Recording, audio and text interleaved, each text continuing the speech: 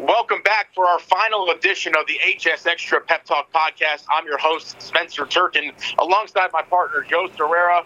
Joe, we have a state champion that made it back to our reading area. Reidsville captures its 20th state championship. Quite the feat for the football capital of North Carolina. Yeah, that was an excellent game to watch. Very reminiscent of last year's overtime loss to Wallace Rose Hill. Reidsville fell behind early. In this case, it was a fake punt. Snapped to the Elizabeth City Northeastern quarterback, Aaron Harris, who was the up back. He ran for a long touchdown. They went up 14-0. They went up 21-7 at the half. Reidsville kept fighting back. They got a little bit of momentum at the end of the first half, took it over in the second half, and won it on a 24-yard field goal by Zach Baber with 4 seconds to go. Just a great performance and some great halftime adjustments by the Rams and their coaches. I mean, when you've got a staff as strong as they have, Jimmy Teague, the veteran head coach, Doug Morris, his longtime defensive coordinator, Eric Teague, Jimmy's son, former Rams quarterback and offensive coordinator, they did some very, very good things at halftime. They couldn't get their quarterback, Kyle Penix, a sophomore, much time to throw in the first half against a very good Elizabeth City Northeastern pass rush. So what do? They keep one or two backs in whenever they were going to throw the ball downfield in the second half to chip or straight up block those defensive ends coming off the edge. Kyle Penix gets time to throw. He throws 3 touchdown passes in the second half. Huge turnaround there. They also use their outstanding running back, Travion Canada, as a little bit more of a decoy at times in the second half and ran counter plays to junior running back Lionel Long. He went for over 100 yards, and most of that was in the second half, all on counters where they took advantage of how aggressively Northeastern was coming up field and how they were looking at Travion Canada. Just great adjustments by the staff and great execution by the Reidsville kids to carry it out. Joe, in looking at that game and seeing how it all turned out, I mean, look, Jimmy Teague has been here before. He has a young team for the most part. Yeah. Is this Reidsville team destined to make a couple more runs at this thing? Oh, I don't think there's any doubt about that. They were playing at least 13 sophomores at times this year. Quarterback Kyle Penix, who was named the MVP of the championship game, he's a sophomore. Breon Pass, outstanding athlete in general. Very good basketball player, but he's maybe their best wide receiver, maybe their best defensive back, averages almost 38 yards on punts. He's a dangerous kick returner. Those are just 2 of the sophomores that they've got. And they've got some good juniors. Travion Canada's younger brother, DeMontez, had a big touchdown catch in the fourth quarter of that game. He's a junior. He also had a big interception in their comeback win over Brevard in the regional final. You know, they're not going anywhere. And even if they didn't have this loaded junior class or sophomore class and some juniors, it's Reidsville football. They're always going to have kids coming up through the program. And by the time those kids are ready for varsity football, they are really ready. They've been prepared. They've been in the same system for years, from middle school on. We're going to see Reidsville playing for multiple state championships over the next few years. It's 3 years in a row that they've been in the championship game. Won 2 of them, lost the other one in overtime. I think 5 years in a row of playing for state championships, to me, is definitely within reach, and it's Reidsville, so maybe more.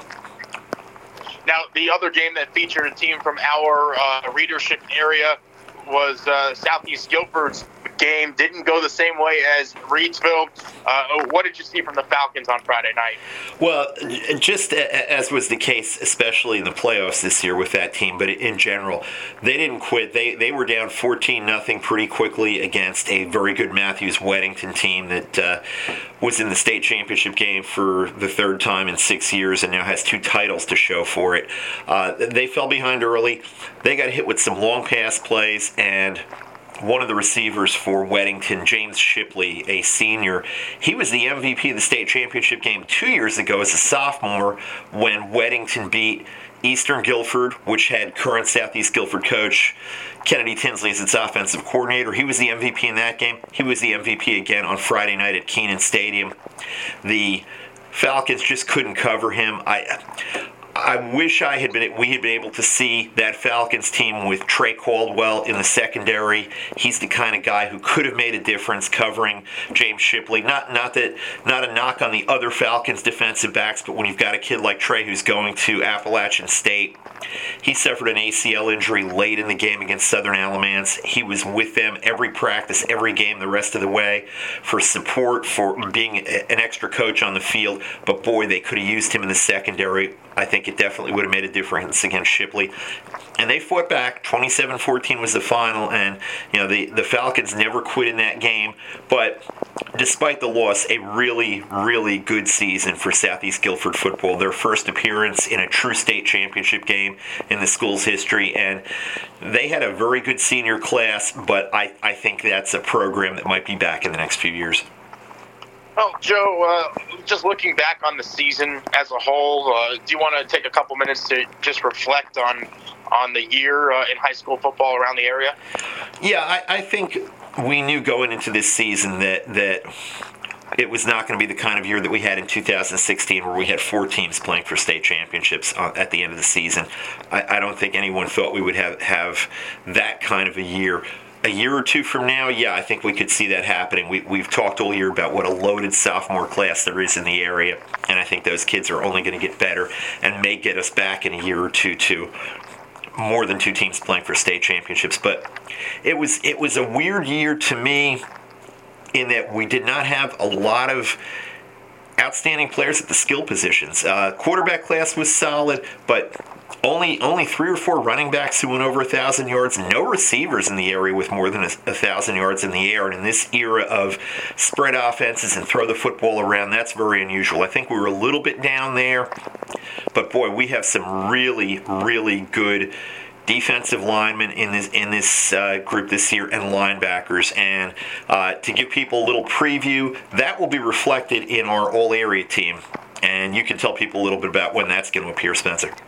Yeah, Joe, all-area football will run on Christmas Day as usual. It is the gift that we leave under the tree every year for our high school football fans around the region. The online content will go live Saturday. Yep. So you can go ahead and keep refreshing and clicking and letting us know when it finally hits the web. But it will go online sometime Saturday. And tweet at us. Let us know what you think. At Turkin35, at Joe Serrera NR. We're always interested to hear what you guys think of our teams. While we're on the high school podcast, though, we'll go ahead and let everybody else know that the Olympic sport fall all-area teams will go live on Friday afternoon. And right now, boys soccer will run on Christmas Eve in the paper, and volleyball will run the day after Christmas in the paper, and the other teams are still to be determined on when they'll be printed. Yeah, this is a big time of year for all the fall sports high school athletes. We wish we could have gotten the non-football teams out earlier, but when football season got pushed back a week and everything that was involved with that, it made it difficult to compile the teams any earlier than we did. We also had a little trouble in a few cases of getting all the information we needed from some coaches. We appreciate the help of those who did help us out on that, but it's a challenge sometimes at this time of year, especially when teams' seasons are done, to get the coaches and get the information we need from them. But overall for the year, I think it was a pretty solid year for the area. I think there were a few surprises, a few disappointments. I think Southeast getting to a state championship game was a little bit of a surprise. That 3AA East bracket was very, very difficult, was really loaded with good teams. And it says a lot about their program that they were able to come through that bracket and get to the championship game. I can't remember. I guess 2014 was the last year that Page did not win at least one playoff game. You know, they had a bit of a tough year with having to forfeit 3 games because of ineligible players in uniform. They came back, won the Metro 4A, had a first-round bye, and then dropped a 1-point decision to Porter Ridge from Indian Trail. And with an extra week off facing a team that runs triple option, which you don't see much anymore. That was a tough draw for the Pirates, but I think they have to be a little bit disappointed with where they were. Dudley had a little bit of a disappointing regular season, but got on a roll in the playoffs. Beat some good teams on the road. Lost in the third round to that Southeast Guilford team in a game that Dudley led 12-0 at halftime, lost 21-18. The regular season a disappointment, but a good playoff run, and that Dudley team should be much stronger next year. There are an awful lot of good underclassmen on that team. Those to me were the kind of the highlights and the things that stood out to me about this season in the area. One other thing that we need to mention that you alluded to is that the future is almost here, and especially in the trenches on defensive line. The big programs are starting to make their way through and drop offers. Yeah, Peyton Page, sophomore defensive tackle from Dudley, 6'3", 315, and he can move and he makes plays every game behind the line of scrimmage. He picked up an Alabama offer this week. He previously had offers from a number of other big programs, Penn State being one. I know you had seen some of the other offers that he had, Spencer. Yeah, I mean, just all over the country, and really, it's one of those things where you're starting to see that. Texas A&M was in first on him. Yes. When A&M is the first program to come in and offer, now it does help that at the time, Coach Brewster was there. Now he's with Carolina. But you look at what's been going on, and Peyton Page is no secret. Right, and we've got another outstanding defensive lineman at Southwest Guilford for the Cowboys, defensive end Miles Murphy, who runs about 6'4", 6'5", 250, a defensive end who comes hard off the edge, is difficult to block. He's got offers from Alabama, Notre Dame, Ohio State. He's got all the big programs already. He's only a junior.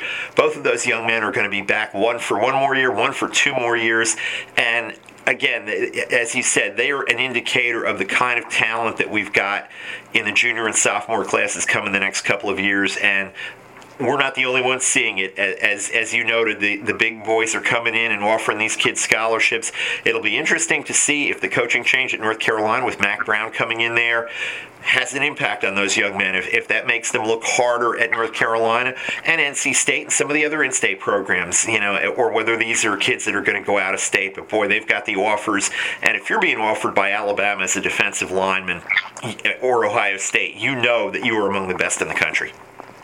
Not even a question, and it's going to be exciting because there are other guys that are coming up that are also probably going to garner some attention like this. The trenches are going to be a very interesting place the next couple of years here in the Triad. Skill position-wise, might take a step back, but we're going to see some of the best linemen to come out of this area probably since DJ Reader.